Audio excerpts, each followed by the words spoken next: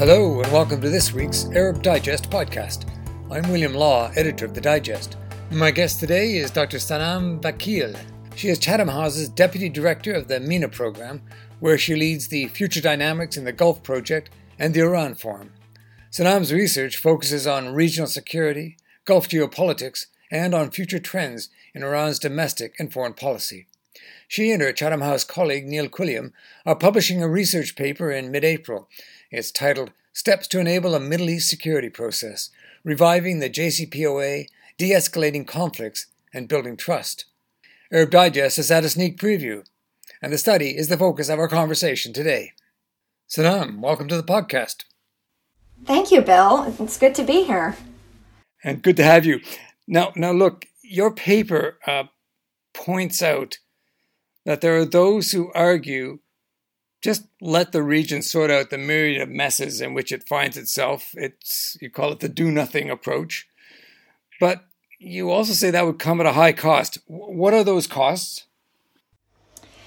It's a good question, and I think a conundrum for a lot of policymakers. One thing that we found when we conducted our research, which was interview-based, was that there is a real sense of Middle East fatigue among policymakers, and that really concerns us.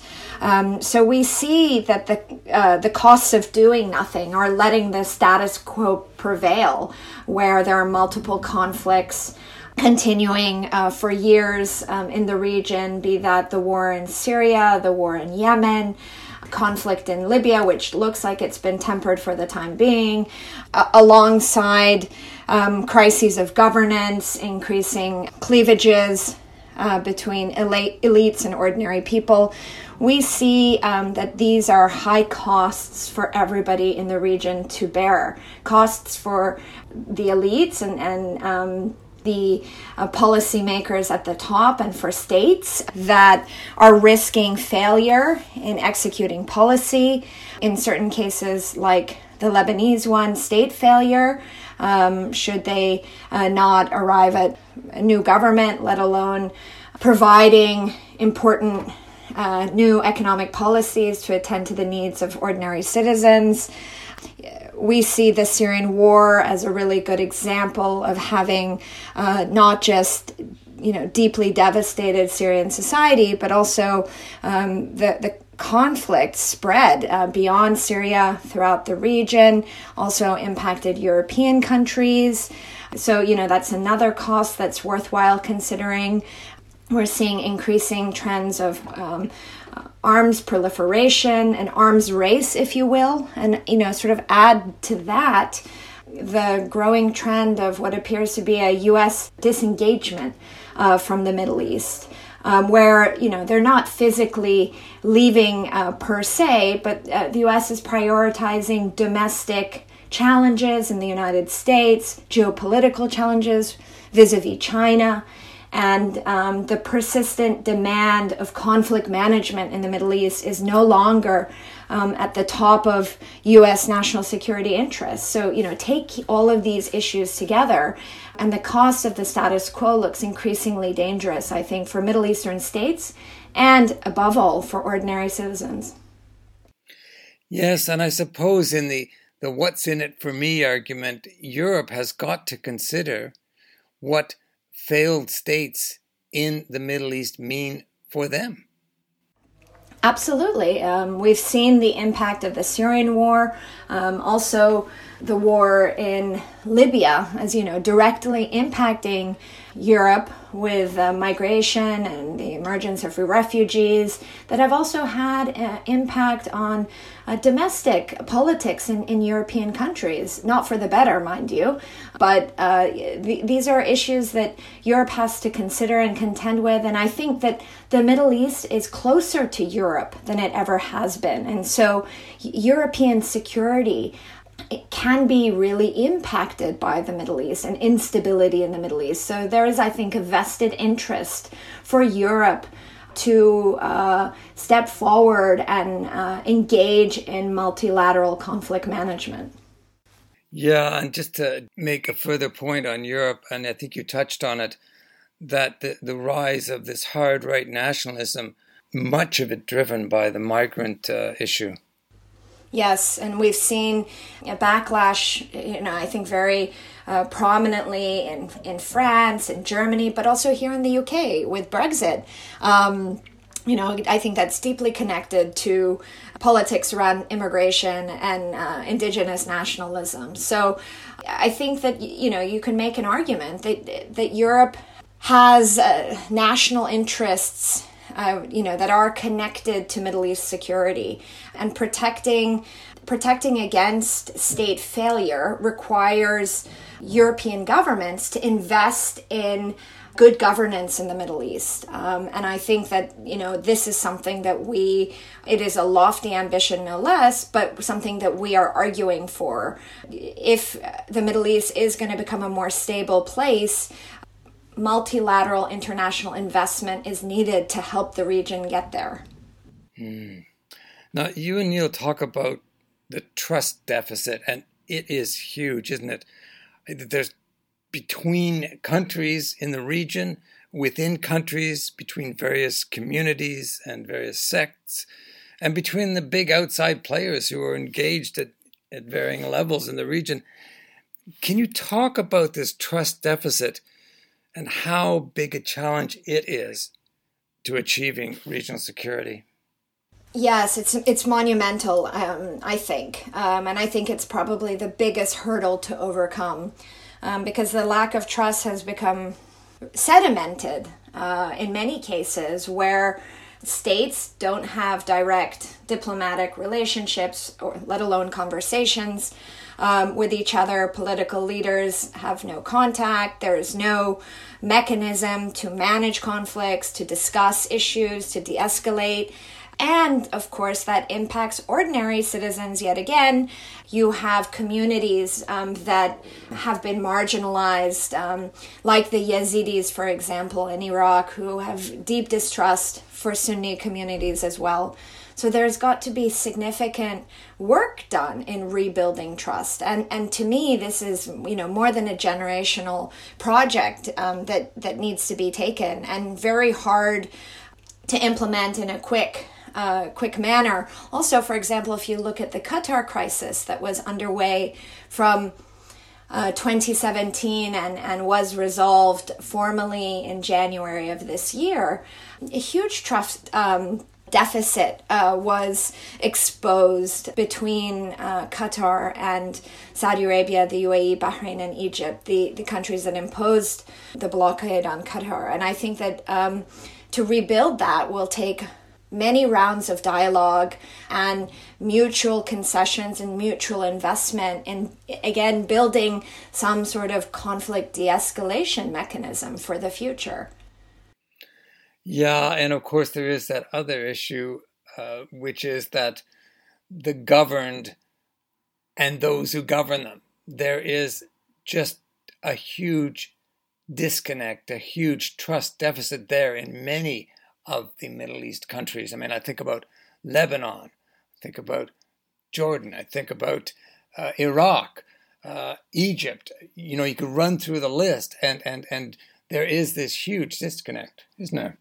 Yeah, thank you for bringing that up because, yes, the trust is not just at the state level. It is between the governed and the governing. And we have seen protests, obviously, ongoing since the 2011 Arab Spring. And over the past few years, we've been witnessing protests in Algeria, Iran, Jordan, Iraq, Lebanon. And I think these protests, continue to signify that there is a legitimacy crisis, a crisis of governance.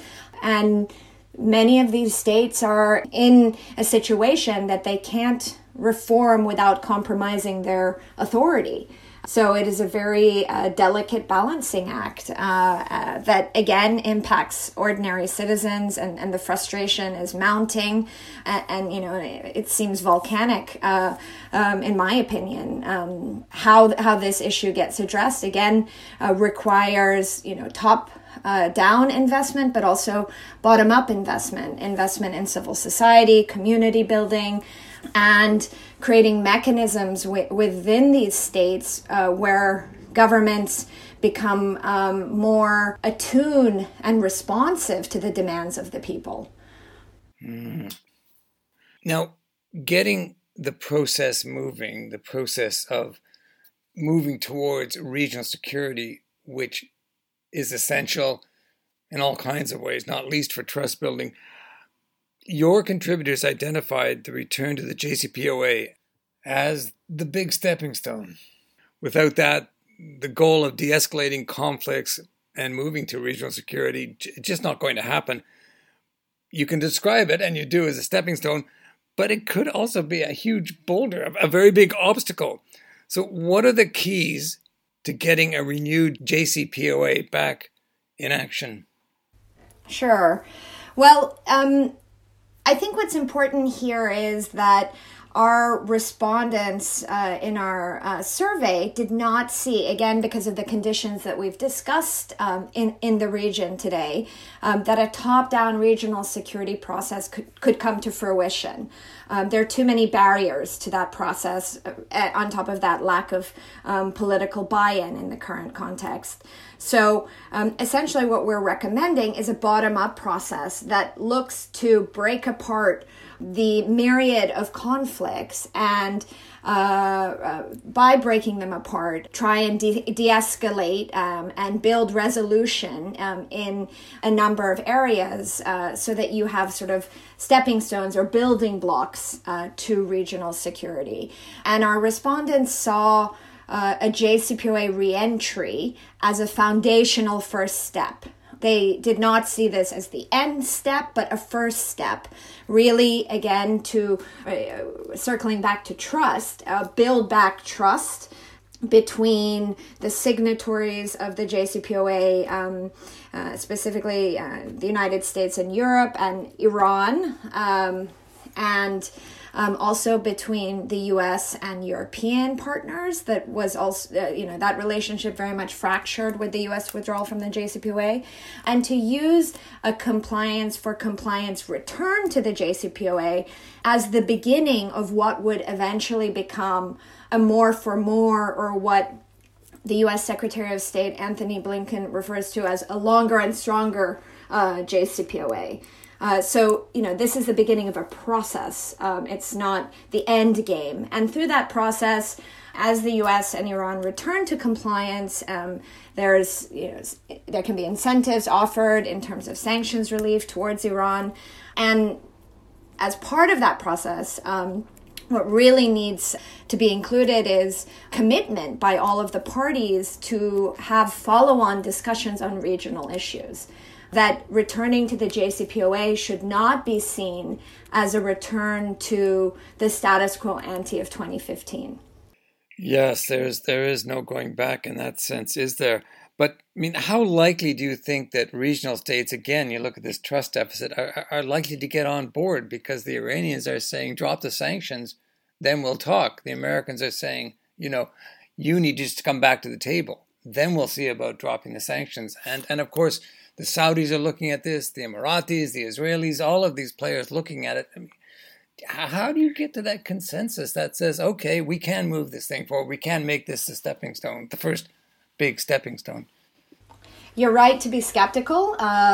Regional states are deeply concerned that a JCPOA reentry process would once again lead to the removal of sanctions leverage on Iran and enable Iran's regional behavior as they perceive what took place after the JCPOA was signed in 2015. But what we're recommending, again, based on the data that was pointed out by our respondents, is that alongside the JCPOA reentry process, there needs to be a parallel track or a few parallel tracks relating to regional issues. And it's in these parallel tracks, and we identify 4 as being really critical: the Yemen war, the Syrian war, the Israeli-Palestinian process, and supporting GCC dialogue. In these parallel tracks, that's where multilateral negotiations can and should begin over regional issues. Our findings, or our interviewees, really strongly saw that a regional negotiation between Iran and the P5+1 wasn't going to result in concessions to Iran's regional activities in any way, and rather they all, not all, but a majority very much recommended that this process of breaking apart the conflicts, where Iran would sit in a multilateral forum alongside other actors, as being more supportive of complementary concessions from Iran alongside other regional states. And it's in this context that regional states that have long supported a very zero-sum approach to Iran's role in the region have to consider that in many of these conflicts, however painful it is to admit this, Iran is a huge problem, but it is not the only problem. Now, you mentioned Palestine. How crucial is a fair settlement, one that works for the Palestinians, to the broader goal of regional security? And again, how likely is it that it can be achieved? I think it's quite crucial because Iran, as a external actor in the region, operates by taking advantage of conflicts. So effectively, what our findings reveal, and we point to it in our recommendations, is that by closing down these conflicts, resolving these conflicts, you can narrow Iran's ability to exploit internal conflicts in different countries for its own political advantage. So the Israeli-Palestinian conflict is one where Iran doesn't have huge amount of influence, but it is there as a thorn in the side of the Israelis, and Iran, though, at the same time has taken a position that if the Palestinians reach an accommodation with Israel and that there is consensus for that accommodation, Iran has no choice but to be supportive of that process. So by pushing forward to a consensus building process, we see that this is a way of closing down Iran's ability to interfere. And it's in this context that one could also maybe receive concessions from Iran. Perhaps Iran would agree to halt a transfer of lethal aid to Palestinian groups in exchange for security guarantees in other arenas. I think important to note is while we are suggesting that these conflicts be broken up, obviously they're all integrated in Iran's security doctrine. So incentives can be offered to Iran in other arenas to move things forward. That's a very interesting thought, and I suppose the Israelis would have to make some big concessions as well, particularly with their aspirations in the West Bank. Yes, I imagine so. And, I have to admit, Bill, this is, we recognize that these recommendations are very ambitious. There is no denying it. And it's very hard, I think, to make a case for so much investment in regional conflicts that seem intractable at a time, again, where policymakers really seem fatigued by the Middle East. But I think that, over the long run, this investment by external actors and also by regional players themselves, and actually our respondents highly supported the idea that regional actors have to assume responsibility for regional security as being really critical at this time. Simply and solely waiting for the United States to shepherd through negotiations would not be an effective strategy for the region. Well, now you mentioned the outside players, one of which is, of course, the United States, but there's also Russia, China to some extent. What do you see as their role in moving the process to hopefully a positive conclusion? What role can these big powers play? It's a good question.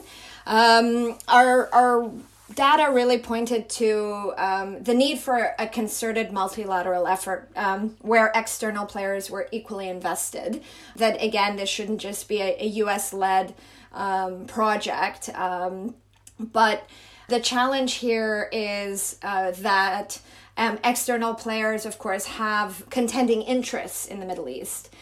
China has much more of a transactional and commercial approach, although China's foreign minister is currently making a tour of many Middle Eastern countries, including Iran and Saudi Arabia.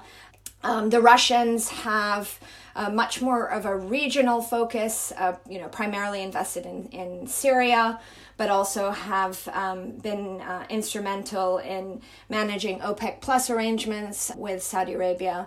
As well, they have an equally strained but pragmatic relationship with Iran at the same time.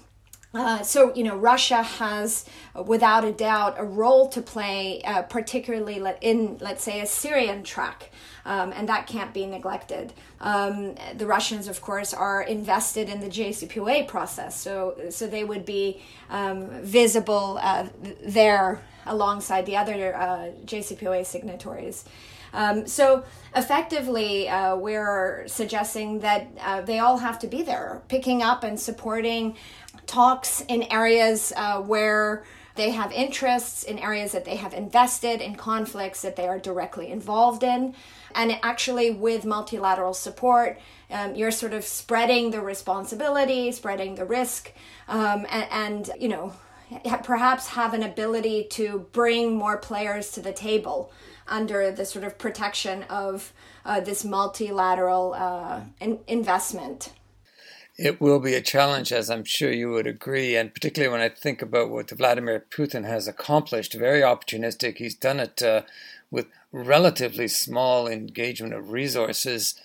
As you say, the Chinese have a transactional approach. The Americans disengaging vacuum situation there. I mean, there are lots of very difficult and thorny issues right in that one question, I suppose. Again, you're very right. There is almost too much going on to see the end game of a regional security framework. And this is why this process has to be incremental.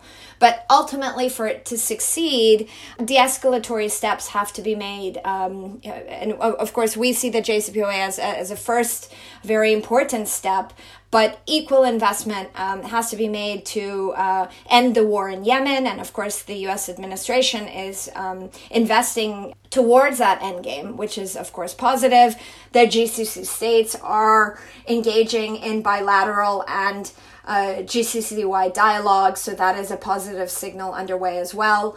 We have to see what efforts are going to be made on the Israeli-Palestinian front and on the Syrian war as well. But, effectively, dialing down these conflicts opens an opportunity for incremental trust to be built back.